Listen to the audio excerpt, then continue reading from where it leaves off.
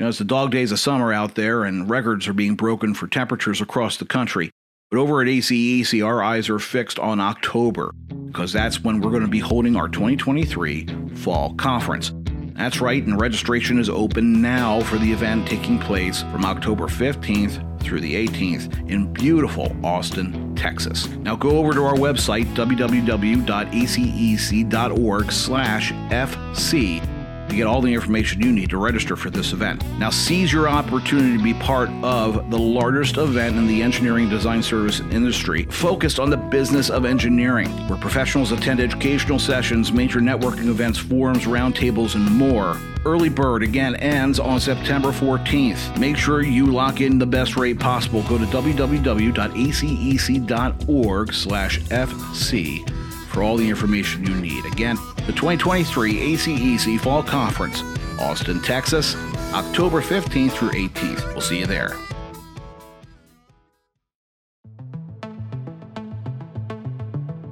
The AEC industry is rapidly changing, but your team doesn't have time to reinvent workflows for every new technology or client demand.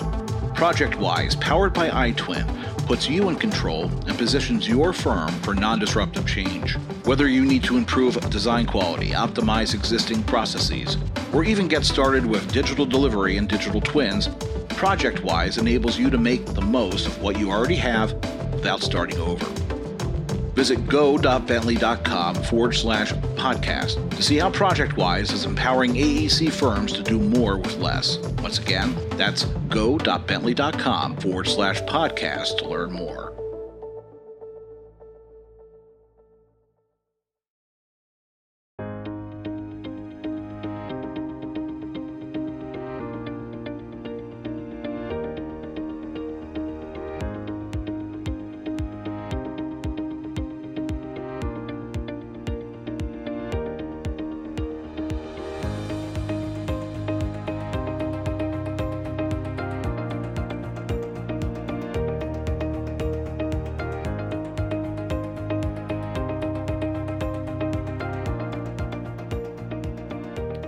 Welcome to Engineering Influence Podcast from the American Council of Engineering Companies. And today we're going to be looking at something which is really endemic, not to engineering, but to almost every specialty field out there, especially coming out of the pandemic. And that is the skills gap that we're seeing a lot of students graduating from college experiencing. And there was a story not too long ago at the beginning of August in the Wall Street Journal, which was pretty alarming, which kind of focused in on these technical degrees being bestowed upon these students, especially the ones who actually suffered through remote learning during the pandemic, and realizing that a lot of these students didn't have the hands-on applied skills that they would otherwise have in lab courses, or sometimes university programs don't even really teach these hands-on skills that they need. And they had a stat which was a little bit alarming.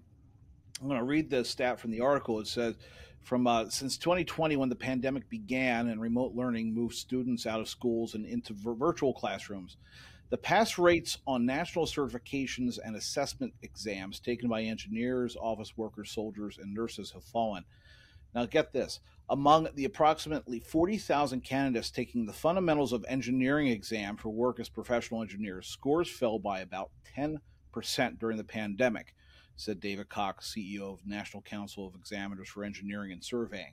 That's something. That skills gap is something that needs to be addressed. And a lot of times engineers, they're taught how to think and how to approach problems. But when it comes down to the actual applications to achieve those solutions, there is a gap. And with our new website, thankfully, we have a nice little, fill out the form if you'd like to be a guest. And we are contacted by David Sellers, who is the CEO of the Virtual Design and Construction Institute.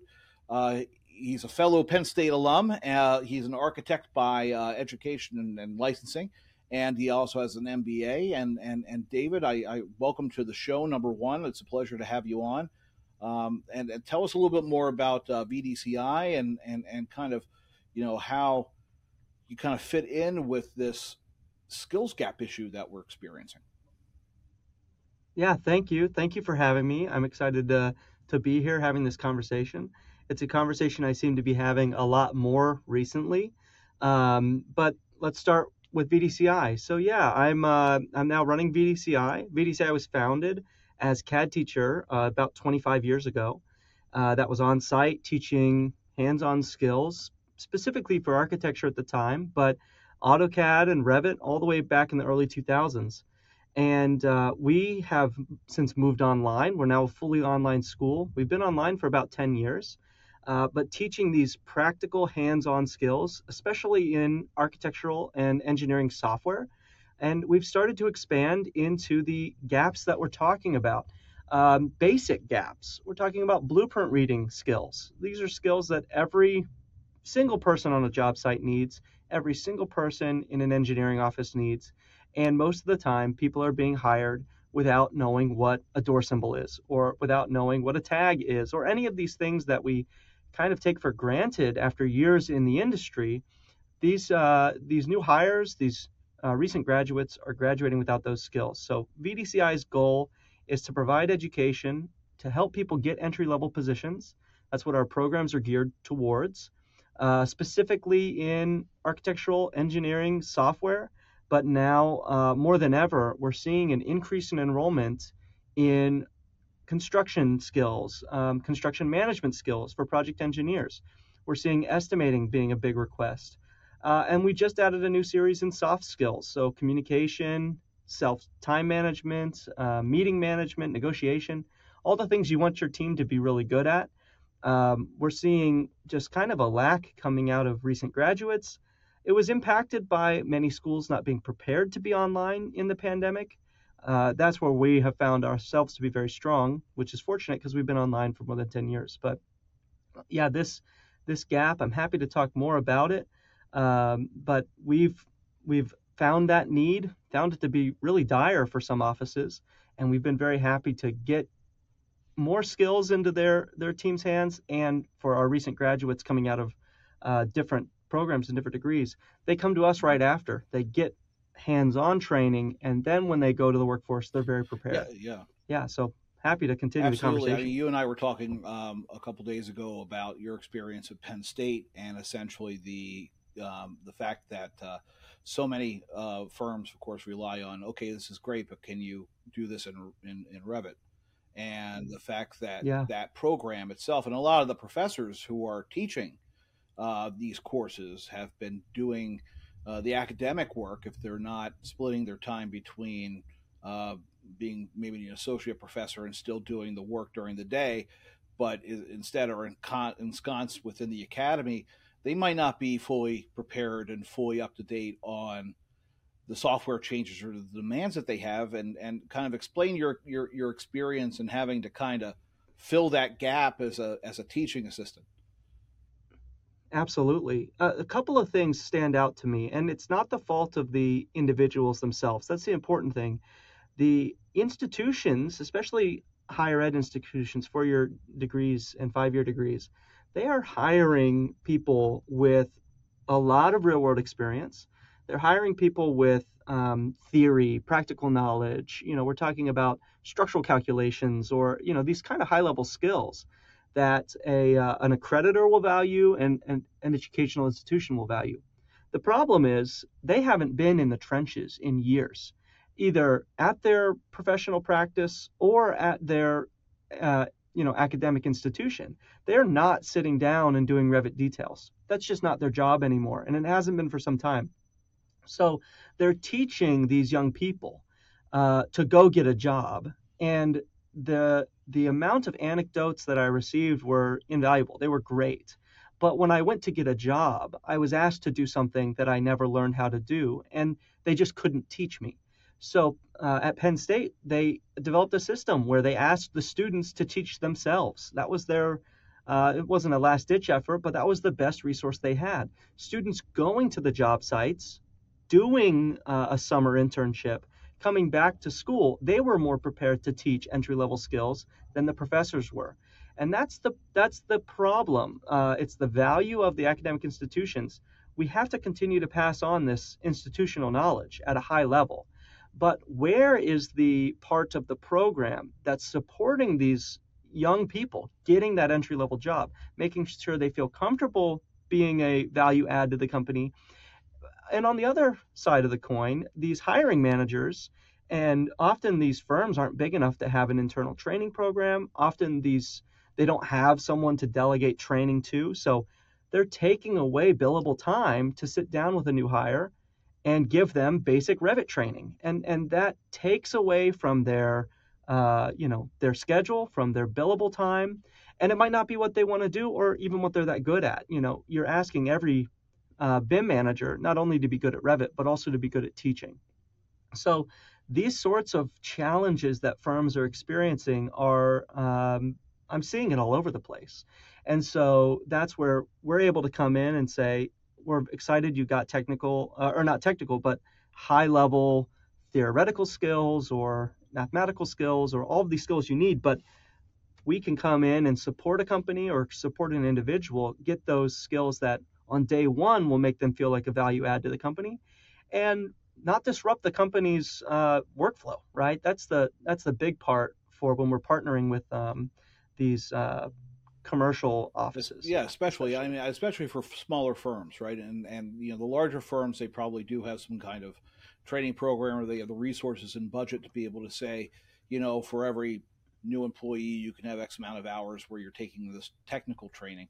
But really, for the smaller firm, and honestly, our makeup at ACEC, it's over 50% are the smaller firms that don't have that training Yeah, budget, and it's important that you have these well-rounded engineers who come in, because there are all those soft skills that you need to develop if you are a new engineer, right? and, that's and right. those things come in time. Those are things that we at ACEC are very interested in helping out with our own education programming.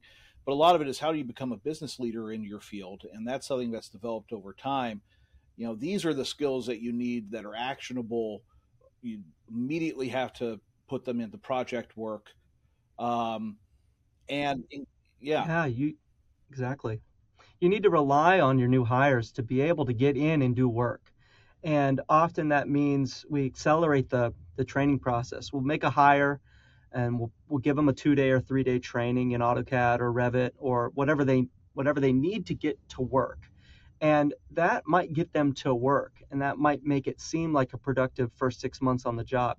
The problem is after that 6 months, a lot of that training is in one ear and out the other. And more importantly, if you don't give them that training because you don't feel like you have a budget or you don't feel like you have time, they need to get to work, they need to get to work. The problem is you're seeing diminishing returns or a slower growth of that individual over the next 2 years. They really have to learn it all on their own, and the pressure of doing it all on billable time, producing 100% of the time, bringing value 100% of the time, it's a big strain on new team members. And yeah, something we've seen is when a company is able to put, let's say, a couple $1,000s into a new hire, even if they didn't have the skills originally, that's paid back really quickly. And then it pays back over and over and over in the first few years because they are more productive because they know the software better, or they are more productive because they have better communication skills. And so putting that time up front in investing in a new employee or investing in your team, even existing employees, those sorts of dividends are hard to see on paper immediately, but it does pay for itself. These days, there's this old mindset: you put training into an employee's path and you make them a better employee, they'll leave for a better job. Well, nowadays I see employees leaving because they aren't receiving any benefits. They want to be seen as a valued team member. They want to see that in the way that they are being encouraged by the company to get better. And I think retention is being driven these days by when a company is investing in an employee. And that's during the onboarding phase, that's during their 10th year at the company. It's important to make sure that that team member knows that they're being invested in. Yeah, and absolutely. even beyond that, I mean, you're a Adobe visual design specialist yourself. I mean, my area is Adobe Cloud. I know that if they decide to make a version change, or they decided to start implementing Yeah, changes across platforms, that I'll find myself in Illustrator trying to do things, and then I spend all my time in Illustrator. I go back over to Photoshop, and I'm trying to force it to do what Illustrator does, because it's that these slight small changes have big impacts on workflow. You need to stay up on product versions and the introduction of that's different right. things. So, that education along someone's career path is important, so they stay up to snuff when they have to use these programs. It's super important. Well, your example is great because I've seen that happen as well. The one I see all the time, my wife is in construction as well. She at her job uses Hmm. Bluebeam for everything. I mean Yeah. everything. That's an AutoCAD fix, that's a Revit fix, that's a Photoshop fix. It doesn't matter. It's Bluebeam. Bluebeam is the king there, and you see these types of workflows where it would be 10 times as fast to do it in the right software with the right workflow using industry standards, but something is being brute forced Hmm. because it works, and it seems like it's working, and you feel good because something's getting done. But taking that, step back and saying, what's the best workflow here, really? And is it that hard to learn or is it that hard to implement? The answer is often it's not that hard, especially with a good training partner. And so, yeah, I love your example. I just you made me think right away. Making a whole wall move in Bluebeam, and dragging Hmm. these lines and painting it with different lines and things. It's like just open Yeah. the CAD file, just 2 minutes and print a new PDF. But that's not how it works for Hmm. many offices, for many Yeah. individuals. So it's a great example. Yeah, There's absolutely. been a push, and it's something that we hear a lot more about, and it's across the software providers, and then it's also amongst the firms, and this move towards digital delivery for products, for projects. Things are becoming digitized. You've got BIM, you've got different standards for digitizing assets in a project, and ISO standards, and it's becoming a much more technical, software driven industry. That I can only imagine is going to widen the skills gap at the university level for those students who don't have the hands on, application ability, to use actual, the applications throughout their curricula. Where do you see that going Yeah, in your experience? yeah. Well, it's Hmm. multi-layered. First and foremost, we're gonna still see great educators in Hmm. degree programs, and like I said earlier, they're gonna keep bringing relevant industry experience, relevant high level skills. The things that we can do in Hmm. building and in designing are amazing.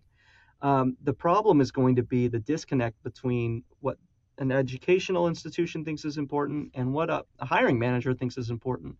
The burden is going to be, well, I'll just say this first. I think a lot of educational institutions are going to be struggling in the Yeah. next decade, because of the young people recognizing that that is a disconnect. They're going to recognize that up Yeah. front. But even then, the hiring managers at small, mid-sized firms are going to be put in such a difficult position to say, okay, I used to just look for a 4-year degree on a resume, give them a job, and I know they Yeah. can get it done. And that's the position I was in recent years. And I did that with multiple people. And it just doesn't work the same way it used to. You aren't guaranteed that they have the same Hmm. skills. You aren't guaranteed that they had a solid education, especially when I was hiring COVID graduates.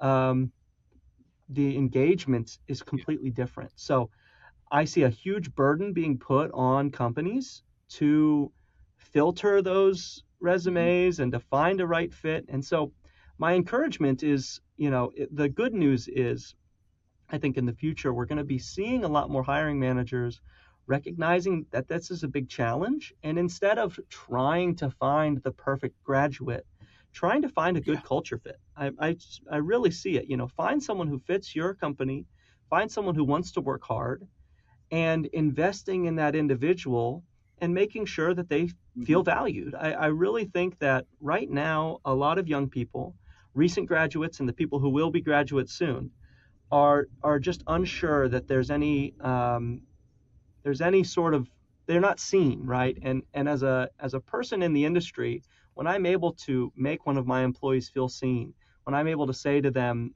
I want you to do this because I want you to be better, that sort of encouragement I can see Yeah. resonating with them. And so it's kind of a downer when we look at the Hmm. education space, especially 4-year degrees. But there's a really wonderful opportunity to grow even stronger connections Hmm. with new hires, to grow even better employees than just relying on an educational institution to create 4-year graduates and then we leave it Yeah. there.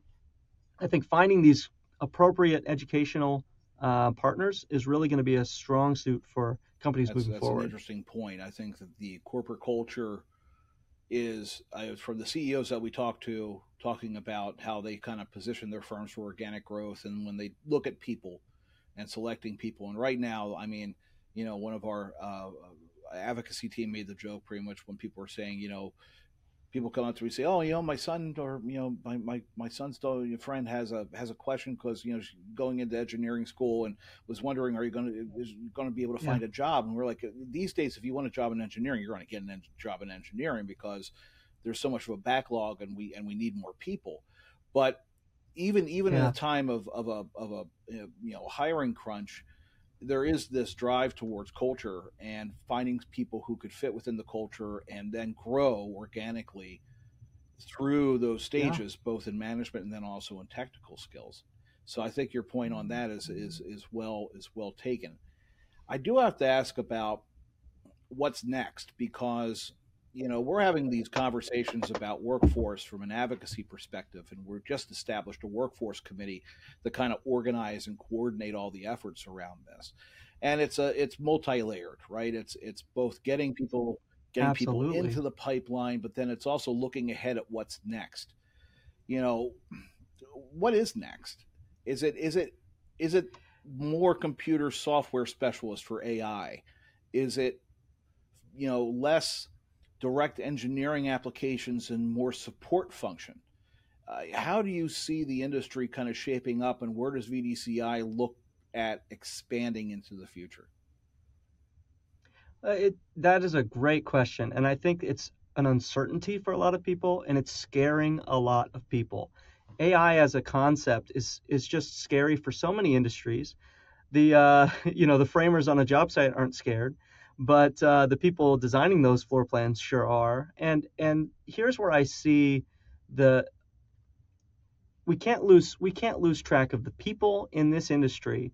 I'm in the architecture industry, different engineering disciplines, and in the construction industry. We can't lose sight of those people providing the educational knowledge that a computer will never be able to give us. AI right now is trying to find a bunch of random stuff on the internet and give you the right answer. 2 plus 2 equals 4. Great, you figured it out. But when we talk about, codes, CAD standards, construction means and methods, these things are not easily solvable by a computer.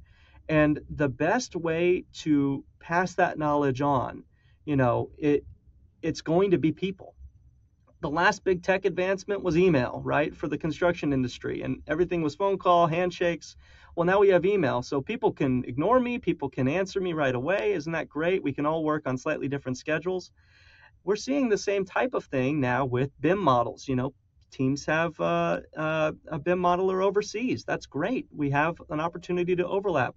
But at the end of the day, we're going to need to focus on reconnecting with the people who can teach us these skills and the people aspect of the human connection, right? So using an online platform for, let's say, asynchronous, at your own pace training, that's the right way to do it. But make sure you understand what's behind it. Is there a person behind the other end who cares about your training? We see these great uh, systems already being in place, right? AGC has these live webinars they're giving to their members for free. That sort of person-to-person training is wonderful. I'm going to suggest we're going to see more asynchronous, meaning at your own pace, in the future instead of the live Zooms we're used to in the past 5 years. But yeah, when we get into the conversation about AI and when we get into the conversation about jobs being in jeopardy and that sort of thing, that's going to happen in every industry at some level. You know, two-story bedroom, 2-bedroom houses might be generated by AI in the future. But we know in this industry, every project is different. Every project has a human element. I don't think we should be worried about that. But what we can't lose sight of is passing those skills on to the next generation. That's where I'm really passionate in making sure we have practicing professionals teaching our courses. They're all working in the industry, and making sure we have people communicating with our students instead of some of these online vendors. So those are the elements we're focused on, and I think the industry is going to recognize as well in the next Well, I 10 think I years. got time for one more question, and I do want to hit back on what you mentioned about asynchronous training versus synchronous training, because I think that's important, especially for a lot of these applications that might have iterative updates over time, right? Um, so you're seeing that the value is probably going to be more asynchronous training, where it's kind of a la carte. You take on the training as you need it instead of having these, modules that kind of build upon themselves. Can you go a little bit more into that? Yeah, I mean, we get into the weeds really quickly, so I'll give a quick understanding of it as we're seeing it as an institution who's done live training inside on person, in person, and then we go live online, and then we make courses online. We've made these asynchronous, take it at your own pace courses for over 10 years now. The wonderful part about it that people don't think about is when you have a Zoom training, 5 people are going to be sitting on their hands, waiting for the rest of the class to catch up. 3 people are going to be totally lost. And then the middle of the class is just going along with the pace. Those 5 people at the top and the 3 people at the bottom are not getting the right type of training uh, that they need. They're too fast, they're too slow, they're not understanding it, they need more practice. Asynchronous training removes that element from the conversation. You can go as fast as you need to, as slow as you need to, and the great part is you can do it from anywhere, anytime. You don't have to log in at 6 p.m. for a Zoom call. You can do it on your lunch break. You can do it before your morning emails. You have an opportunity to do it when your brain is most ready to learn, and when it fits with your you know, billable projects. Mixing it in with billable projects is really, really important, not only for retention, but also for immediate skills application. So I think that's going to be the future because it's giving that flexibility. The only pitfall is, and certain companies are chasing that asynchronous nature, is they post a video and they set it and forget it. That's not good enough. You need to be updating your content, but most importantly, you need that professional on the other end of a phone call or on a chat line to say, I don't get this thing. What's going on there? So you need to have the best of both worlds, which is what we're working on developing. But asynchronous at your own pace, on your own schedule, is going to be the future because it helps hiring managers set a schedule, or it helps continuing development be at your own pace. Like I said, nights, weekends, or during billable time, it's going to be very flexible. Well, David, tell us, our listeners and viewers, where to find VDCI and who to reach out to and for more information. Sure. Well, you can find me on LinkedIn, David Sellers, but you can find us at vdci.edu. We're nationally accredited, so we have the .edu. We have a chat on our website. We have some forums, some emails, but reach out to me anytime if you have any questions. I'd love to start a conversation. And we just love partnering with companies, setting up custom training, setting up standard training, and helping these team members provide value right away, and helping the companies feel assured that the whole team is producing at the same level. Well, thank you, David, very much. It's been a great conversation. Hopefully, the first of many. Want to stay in contact, and as these issues pop up, as I'm sure they will, especially when it comes to workforce, I'm sure we'll be checking in again. So I really appreciate your time. Absolutely, Jeff. Thanks so much. Wonderful. And again, this has been another episode of Engineering Influence, a podcast from the American Council of Engineering Companies. We'll see you next time.